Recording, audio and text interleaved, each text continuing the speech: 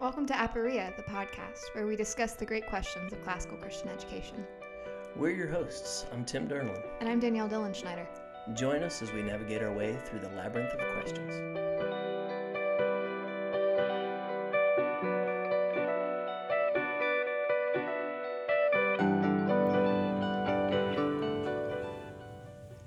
So for this episode, I think it would be good for us to now dive into aporia in the classical tradition, as we've discussed it already in the Christian tradition. And the way that it would be really helpful for us to examine that in the classical tradition is by looking at Euthyphro and Meno, these two Platonic dialogues, examining Socrates and how he tends to provoke aporia in those he has conversations with. So, Tim, I wanted to throw it to you. What did you think about the Euthyphro dialogue? I'm glad you had me read it. I'd read Meno, but I'm glad we're starting with Euthyphro because it was a first time reading it through for me. And I can see why you chose this for us to read because it did send me into some aporia. And so as any good teacher, you chose this intentionally and it was fascinating. Can you set it up for us a little bit? So kind of what we're walking into with this, then we can discuss it and glean more wisdom from it from each other. Absolutely. So Euthyphro is one of Plato's dialogues. It oftentimes actually comes in a collection called The Last Days of Socrates. It's one of the first dialogues in that, really just setting up the end of Socrates' life and what led to his death and that sort of thing. And you kind of understand why people maybe wanted to kill this guy because he was a little frustrating. I always loved teaching this work, the Euthyphro. Back in the day, I used to even teach it with 7th graders, and which was maybe a little ambitious, but they always got super confused and hated it, which was honestly funny to me because, gotta throw a little bit of aporia in there. But you don't want to leave him there. Made you feel like Socrates a little bit. A little bit, yeah. It's very empowering. I understand why he wanted to ask questions. So, in the dialogue of Euthyphro, named after one of the speakers, Euthyphro, Socrates is waiting to go into court, and he runs into this guy, hence the name Euthyphro. Euthyphro is there to prosecute his father for the murder of a slave. Well, really, I think that's a little bit hasty to call it murder because the slave himself, he had killed someone, and while they were sending to another authority to kind of figure out what do we do about this guy committed murder, put him in a ditch, the guy died in the ditch, and Euthyphro says, this is so wrong of my dad, so I'm going to take my father to court, and what I'm doing is pious. Well, and if you know anything about Socrates, he jumps on that. Yeah, right? He jumps on that. He always was wanting to learn from people, and I maybe say learn with air quotes. He wanted to learn from other people who were wise and prove that he was not the wisest person ever, and learn from those wise people what virtue is or what piety is. And so when he finds out that Euthyphro says, oh, he knows exactly what piety is, Socrates says, great. Would you teach me? You can teach me. That's great. And then, hence our dive then into what is piety. And Socrates starts pressing on Euthyphro, right? Yes, and that is probably the most complex and confusing part of this dialogue. And I think by the end, you know that Euthyphro has experienced aporia. How do you think he responded? How did you notice him responding to this experience of aporia? Well, in the end, he runs away, but yeah, he goes along with Socrates and tries to explain himself. But then, when Socrates continues to push him and really challenge his assumptions and even each of his words, saying, "Well, explain that," he shows a little frustration and then just obviously finally leaves in the end, but.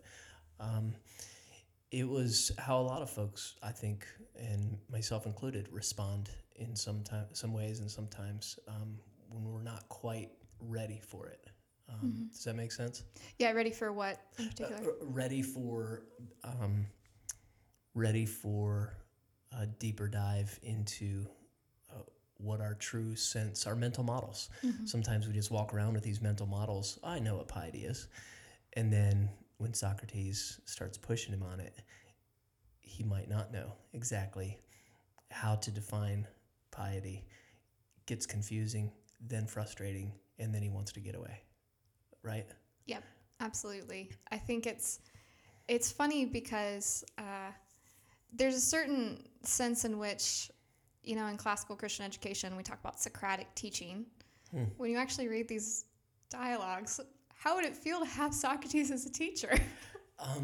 It would be, I think it would make parent-teacher conferences go in a different direction, right? I mean, we just finished up some of those, and I think it could cause some frustration, some genuine frustration, but it could really be exciting and take us into some deeper learning, right? Yes. Yeah, because I think Socrates' whole goal was to he was in this sort of legend. He talks about this in the Apology, his defense of his way of being. He received this sort of oracle that he was the wisest man, and he said, "No, I'm not the wisest man, and let me go prove this oracle wrong. I'm going to find somebody else who is wise." And really, that's what wisdom. And his conclusion is realizing that he doesn't know. And there's actually something really lovely about that from a Christian perspective, too. As we discussed in our first episode, aporia can oftentimes bring you to this sense of, I don't really have the answers for this. I'm at an impasse. I'm completely puzzled. And to kind of lean not on your understanding. I think in some ways that's really lovely that Socrates gets there. But it's funny, too, because he's oftentimes trying to bring other people there with him through his questions. Sure. But they might not always want to go there. And that's the rub right there, You need a willing participant. You need he can. It's what got him killed, right?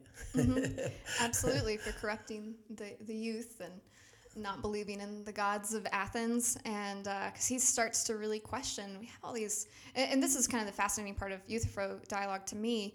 He starts to say, he's questioning Euthyphro. Okay, what's impiety or what's piety?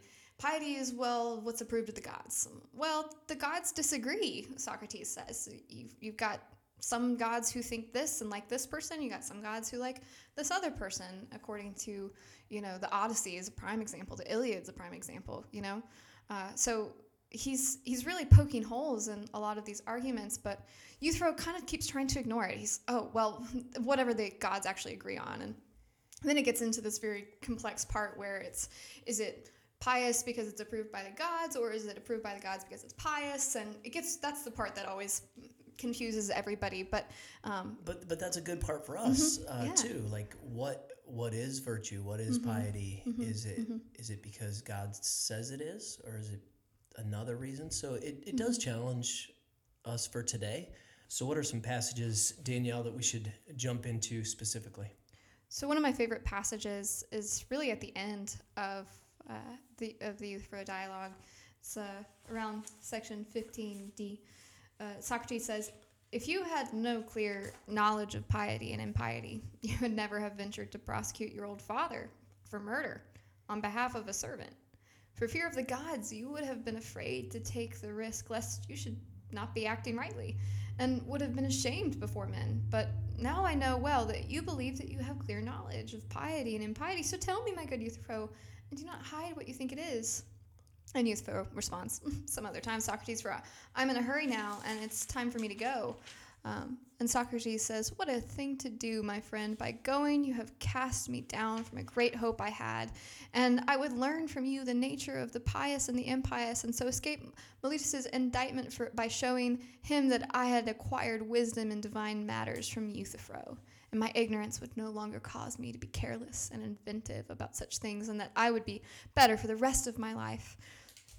That's the end of the dialogue. It's a very inconclusive conclusion, intentionally. We never really find out what piety is. So I think that shows that the point of this dialogue is not necessarily what's pious and what's impious, but how should we handle our own knowledge of these concepts, mental models, as you said, and should we be willing to experience aporia, or what should we do when people try to bring us to that state. And so that I want to dwell on the ending here for a second and help me think through it. So I put a note here as I read it the first time that I think that Socrates is still trying to teach him as he sends him off with that. Is that correct? I felt like I wanted to think Socrates was being sarcastic, but I think I want to assume the best and think he was trying to leave him in with one last challenge and question. So maybe it would rattle around and he'd think through it more after he'd left. Is that correct? I think so. Yeah, Okay. I think if you really knew, you wouldn't do this, right? Like if you would do this with the right intentions, and if you could really explain it to me, then that means that you're an expert. That means you know. And the fact that you can't explain it, what you kind of read between the lines, the fact that Euthyphro cannot explain what piety is and why it is that what he's doing is pious, should really, the implied conclusion is you're not right and doing what you're doing by prosecuting your father. That's wrong. So stop, Yeah. Yeah. It's really fascinating to think about that. But I think that just kind of shows that when we're talking about this concept of aporia, and we're trying to dive into, how do we handle being at an impasse, being confused by a question, we don't always handle it well, right? And what do you think this dialogue shows you about a bad response? So that's an assumption that Euthyphro had a bad response, and I agree with that assumption that he did.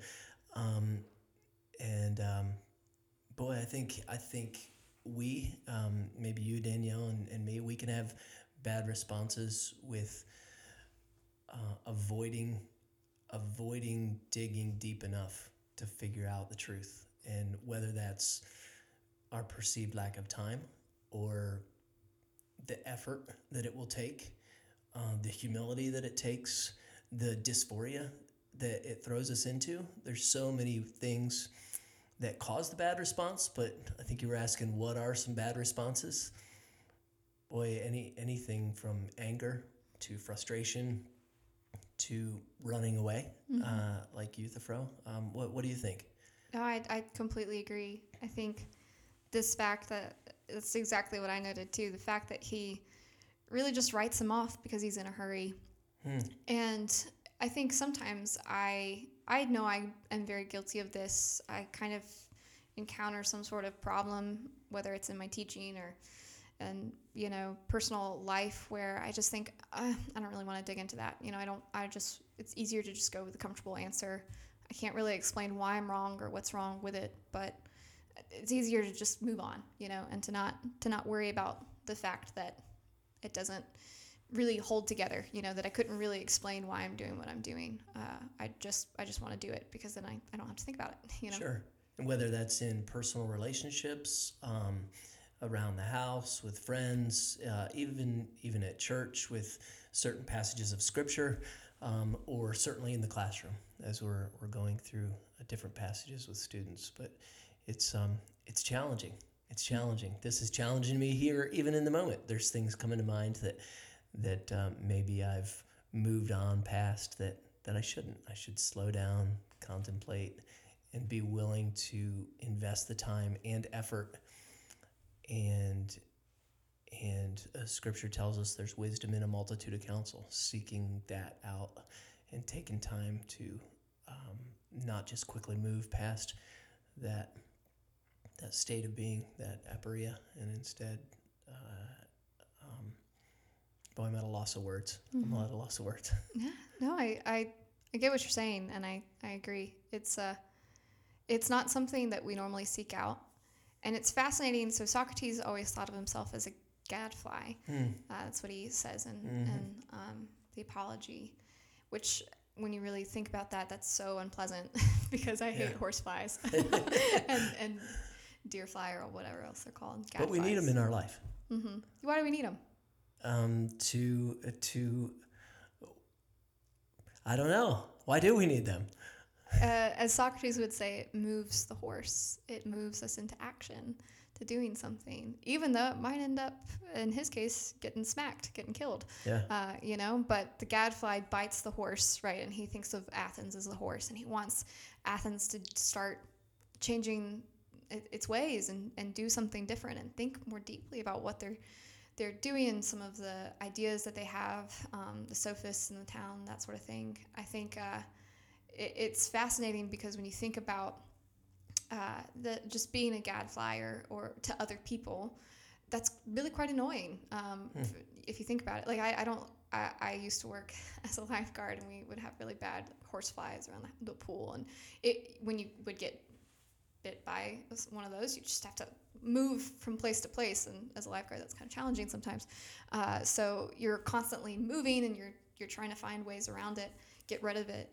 But at times too, it actually forces you somewhere else. I think Kara was telling me about a time that y'all were visiting a place and there were a bunch of deer fly, right? Oh yeah, Minnesota. I think mosquitoes or horseflies are their state bird. I mean, it was rough. It was bad, and it definitely kept us moving. Right? It kept us moving, and so being stagnant in life is not always good. Being content, contemplating is good. So contentment is good, but being stagnant can.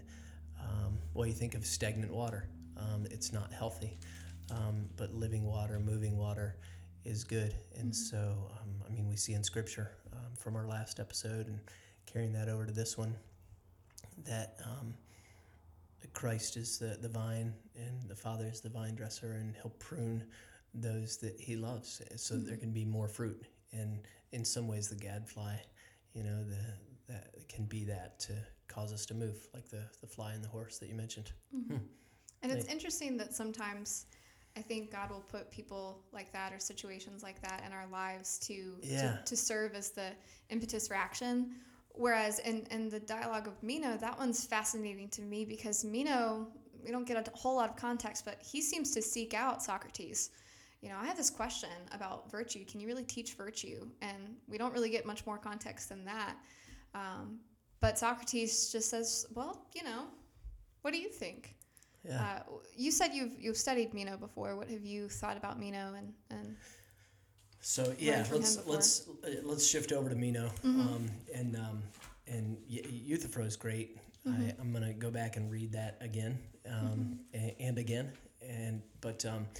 But with Meno, just that idea of what is virtue is really fascinating, and having Meno ask Socrates that and trying to dig into it, it's really great. So again, written around maybe 385 BC, and some of these dialogues can help us understand aporia. So do you want to give us a setup of Meno before we jump in? Sure. So Meno is actually from a very leading aristocratic family, Thessaly, and friendly to Athens. Thessaly is, and he would have known about Socrates and his reputation a bit, and he wanted to ask Socrates before he's about to kind of go on this campaign and that sort of thing. Well, can we teach virtue? And this is a really highly debated question at the time. And kind of along with that question of can we teach virtue, is virtue something that comes by practice? Is it acquired by birth, by nature, some other way? And Socrates kind of does the thing that he always does at the beginning of this dialogue, and he says, well, what do you think? Can you give me a definition, essentially? And what's fascinating to me when I read this is how circular and shallow our definitions of these things are, these ideas are. And I think that's because that's showing what they were taught. And if you think about the Greek concept of what they're taught and paideia and this concept of enculturation, I think it's showing that maybe even the culture itself has a very shallow notion of what virtue is and why it's that. Okay. And I think, Socrates was a great critic of a lot of the teaching in Athens, this concept of, you've had the sophists that are saying, oh, we can make your child this wise, virtuous, great politician, when really they were just teaching him how to lie and be kind of these sleazy politicians that weren't really actually good. Sure. And he makes that point. If virtue could simply be taught, if it was just knowledge, a knowledge base, then all these aristocrats and others, they would have virtuous sons. They would have virtuous daughters. They would simply be able to pass that on. So one more thing with the setup here at the beginning, I love what Socrates says when he's asked about it. He says, I'm so far from knowing whether virtue can be taught or not that I do not even have any knowledge of what virtue itself is, and throws it right back to Meno and saying, let's talk about it. And then, like you said, is it taught? Is it caught? Is it born into us? Is it just given to us by the gods, or as we know, by God?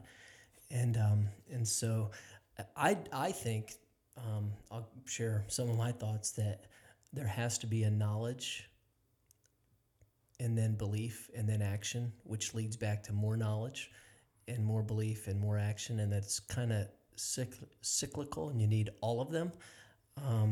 So what do you think? About his what he says about virtue, Sure, and that sort of thing. Sure. Well, so I think Socrates really puts it on Meno to define it, ask some questions, kind of like the Euthyphro situation. It's showing how he deconstructs his whole thought process. Sure. With questions. Because he gives examples of virtue, but doesn't define virtue. And Yes. that's part of the early dialogue, right? So he's like, no, you're telling me some examples of virtue, and virtue's not all these many things. What is virtue itself? Yes, and I love Meno's response to this sort of questioning and complete, frustrating part of this conversation. In section 80b, he says, Socrates, before I even met you, I used to hear that you were always in a state of perplexity, aporia, and that you bring others to the same state. And now I think you are bewitching and beguiling me, simply putting me under a spell so that I am quite perplexed. Indeed, if a joke is in order, you seem, in appearance and in every other way, to be like the broad torpedo fish, for it too makes anyone who comes close and touches it feel numb, and you now seem to have had this kind of effect on me, for both my mind and my tongue are numb, and I have no answer to give you. Yet I have made many speeches about virtue before large audiences on 1,000 occasions, very good speeches as I thought, but now I cannot even say what it is. I think that's fascinating and humbling to say, I've given speeches on this thing. I thought I knew what it was. Couldn't tell you now. Yeah. And I think that says something about Meno and his willingness to say that, but also the skills of Socrates to get him to that point. Yes, and I think Socrates also responds to this, well, maybe you could call me a torpedo fish if I actually thought I knew, but I don't know if that's the best image for me, maybe. He says, I myself do not have the answer when I perplex others, but I am more perplexed than anyone when I cause perplexity in others, right? So the torpedo fish is not numb. He's numbing other people, but he's saying, well, that's not me. That's not me. I'm not unaporia, or I'm not, at a complete active ability to do things. I don't know either. But he goes on to say, so now I do not know what virtue is. Perhaps you knew before you contacted me, but now you are certainly like one who does not know. Nevertheless, I want to examine and seek together with you what it may be, which I think that's what makes me realize at the end of Euthyphro, if Euthyphro had just been willing to stay, right, they would have sought it together. But Euthyphro wasn't willing to admit that he didn't really know. But Meno was, right? So I think that's something about aporia is when you actually can acknowledge you don't know the answer, but you find somebody else who says, well, I also don't know if I really could tell you, but let's figure it out together. Mm-hmm. I think that's the goal of this here. Yeah. And that's why I'm enjoying sitting here with you, because I'm learning. I don't know. I wanna know, and it's helping me to understand. So that is a really neat dichotomy between Euthyphro and Meno and their responses. I think that's why I like Meno better, because there's a willingness to grow and understand, and more hope, I guess, in it than in Euthyphro. Absolutely. I'm looking for a quote, one of my favorite quotes. I discussed it when I was studying at the Templeton Honors College. We were studying classical Christian education, and we read this quote. This dialogue kind of modeled off of this.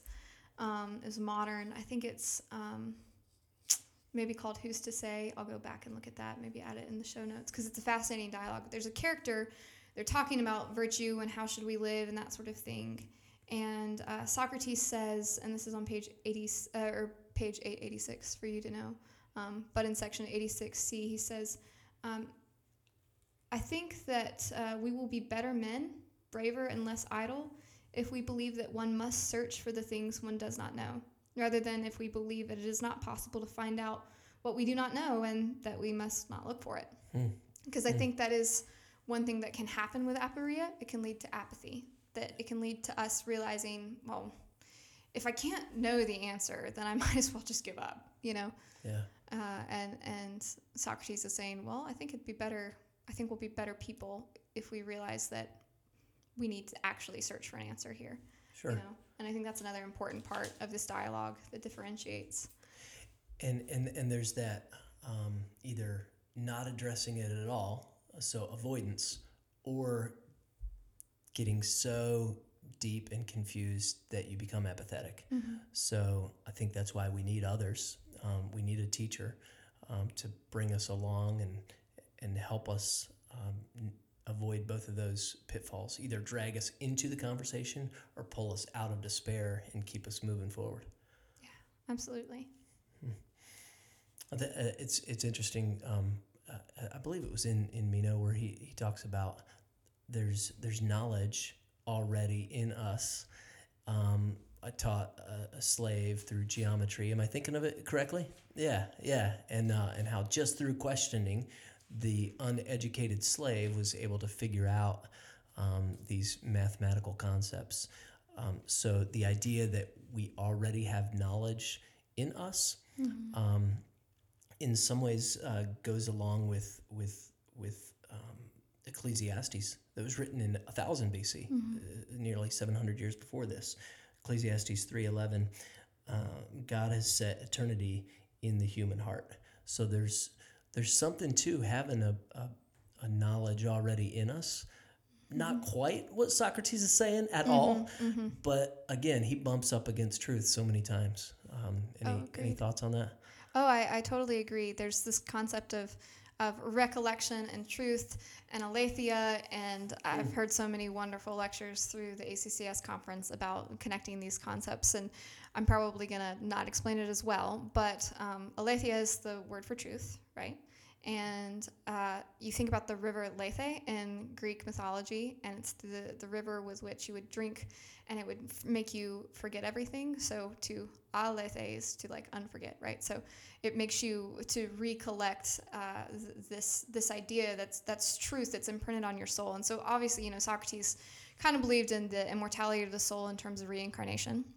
But I agree every time I've talked about Socrates and how close he was to Christian ideas and that sort of thing, just this belief in the soul of man and how I think it reminds me of just being made in the image of God and how that there are these truths that we can see in the world, that we can observe in creation and know about God. And just as the passage you quoted from Ecclesiastes would say, is we have this concept of what is true and what is good, even if we can't clearly articulate it sometimes, we can get there. We can get to discovering it through questions and things like that. You can start to almost recollect or collect your thoughts and realize this is why I think that. And there's another passage that really fascinates me at the end of Meno that similarly, like you were saying earlier, there are times where it seems like Socrates gets close to Christian ideas.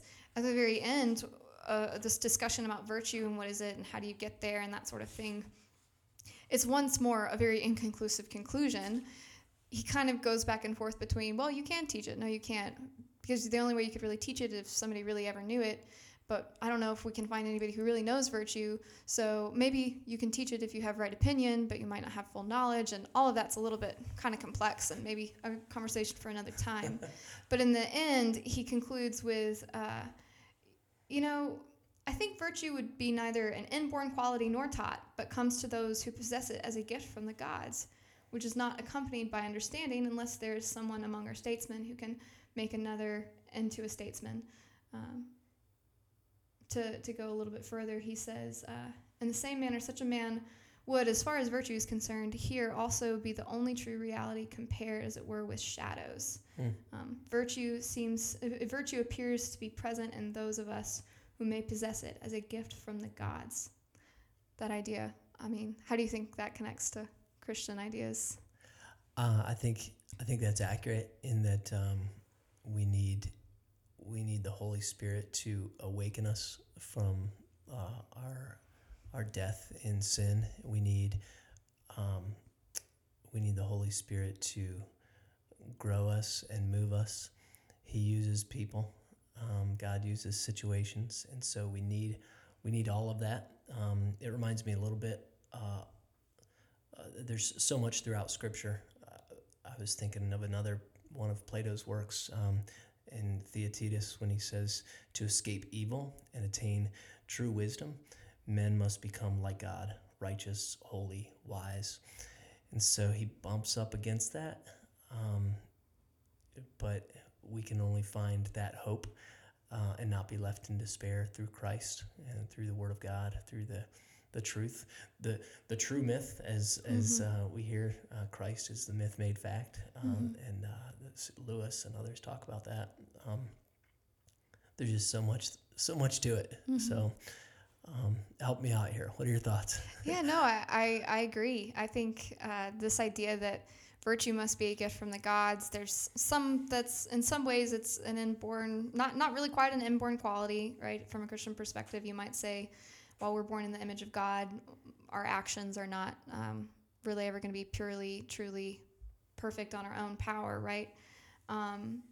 But the fact that you can start to really be virtuous through the working of the Holy Spirit, that he can purify your motives and your actions and use even imperfect acts of generosity or, even times when you're making an effort to show fortitude or things like that, that he is really the one who perfects that. And it's the fruit of the Spirit, And I think that, to me, I just read this and I think, wow, Socrates claims he doesn't really know a lot of things, but he gets really to some very interesting conclusions sometimes. And they're still, like I said, inconclusive conclusions, but he ends on notes that make you a little bit more hopeful if you're willing to travel with him and wrestle with this sort of sense of uncertainty. I think in so many ways that's just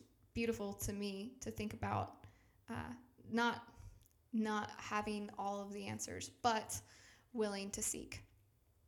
Yeah, I think that's a good place to start wrapping up. I mean, the idea that we can grow, we can be sanctified, we can become more like Christ, and so that's a moving toward virtue through so many ways. And so to have some knowledge of what is justice or what is all these different types of virtues. And I know, going back into Meno, I'm being like him and breaking it apart, but it's hopeful, and I'm glad we can have that hope in Christ. Maybe next time we can talk about teaching and growing in the area of teaching and that hope that is offered in the classroom. But you want to wrap us up with some thoughts on Euthyphro and Meno and help us synthesize all that we've talked about. Absolutely. So today we talked about how Euthyphro and Meno, these two Greek classical dialogues, they show us two different responses to aporia. We could be like Euthyphro and say, I don't have time for this, don't have time for these questions, don't have time for this uncertainty. I'm going to just say I get it and move on. I want to keep going with what I'm doing. And I think in classical Christian education, we can experience that so many times. whether it's with how we manage our classroom, assess, or interact with students. We can choose to not question it. Or we could have some sort of response like Meno, who demonstrates to us what it's like to be humble and say, I really don't think I could explain to you why I do the things I do, or say the things I say, or think the things I think. Can you help me? And Socrates is a fascinating teacher. He's nowhere near as hopeful as Christ is, in the sense of giving us this certainty that we can know God. But he gives us a great model of saying, I may not really know either, but let's seek it together. And Meno and Socrates are willing to pursue that. And yeah, they don't really quite get to a great conclusion in all of this. In some ways, they get in some really close ways, and they're headed in the right direction, I think. I think that's kind of the hope and kind of the beauty of studying the classical Christian tradition, is that you see God's truth in so many different ways, primed through the classical world. And it's such a joy to study this and talk about it with you. Yeah, this is fun. Thanks, Danielle. Absolutely. Thank you.